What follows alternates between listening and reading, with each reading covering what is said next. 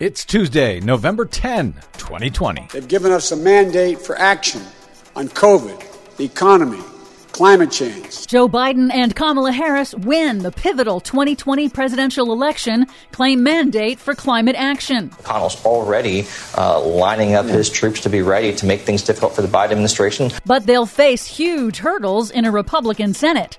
Tropical storm Eta deluges Florida as Theta brews in the Atlantic, plus China to phase out gasoline cars by 2035. Really? Yes, really. Cool. All of those stories and more straight ahead from BradBlog.com. I'm Brad Friedman. And I'm Desi Doyen. Stand by for 6 minutes of independent green news, politics, analysis, and snarky comment. We have serious problems to deal with, from COVID to the economy to racial justice and climate change. We don't have any more time to waste on partisan warfare. Really? Then what am I supposed to use for snarky comment, Joe? You ever think of anyone but yourself? This is your Green News Report.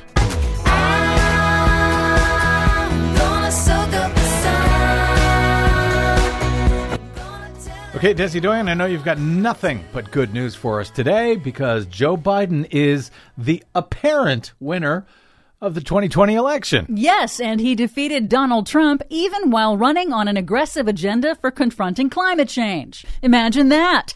But first, Tropical Storm Eta made landfall in the Florida Keys on Sunday, knocking out power and flooding much of South Florida as it moves north. Eta dumped nearly 2 feet of rain in some areas onto already saturated ground, and Miami residents discovered that one of the city's expensive new flood drainage pumps failed. Again.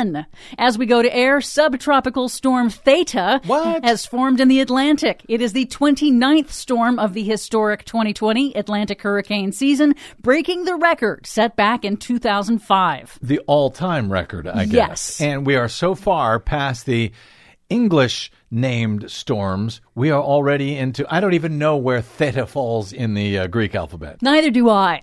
On to our main story. Yeah. Good news for climate hawks and for all life on the planet. Former Vice President Joe Biden has been projected the winner of the 2020 presidential election, and his victory signals a 180-degree turn for the U.S. on climate action. On Saturday, in his first public remarks as president-elect, Biden put climate change front and center. What is our mandate? I believe it's this. Americans have called upon us to marshal the forces of decency, the forces of fairness, to marshal the forces of science and the forces of hope in the great battles of our time. And the battle to save our planet by getting climate under control. Biden's win was supported by big majorities, and he received more votes than any other candidate in U.S. history. In remarks on Friday, before results from key battleground states, Biden called the huge turnout a clear mandate from voters to enact his agenda. Young voters under 30 played a critical role, according to an analysis by Tufts University, increasing their turnout over the 2016 election and favoring Biden by more than 25 points over Trump. And climate was clearly on the ballot. Exit polls by Fox News and the Associated Press found 70% of all voters, not just those who cast ballots for Biden, supported, quote, increasing government spending on green and renewable energy. Wow. Good for us for a change. Once sworn in January, Biden says he will immediately sign executive orders to overturn as much of Trump's rollbacks of pollution and climate regulations as possible. And he says when he rejoins the United Nations Paris Climate Agreement, he will strive to persuade other nations to adopt higher, more ambitious emissions targets as well. Scientists are urging Biden to rebuild the nation's science and research sector and repair public trust in science and the credibility of federal science agencies.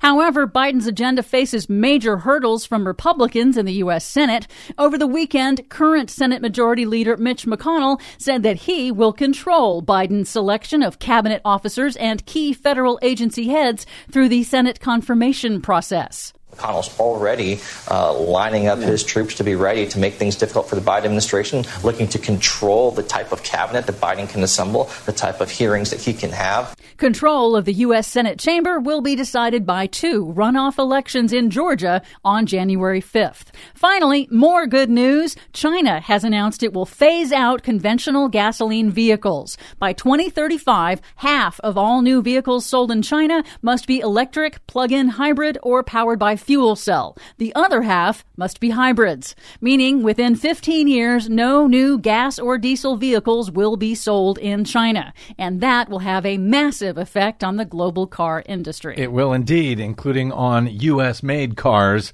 sold in China. Oh, yeah. For much more on all of these fascinating stories and others we couldn't get to, check out our website at greennews.bradblog.com.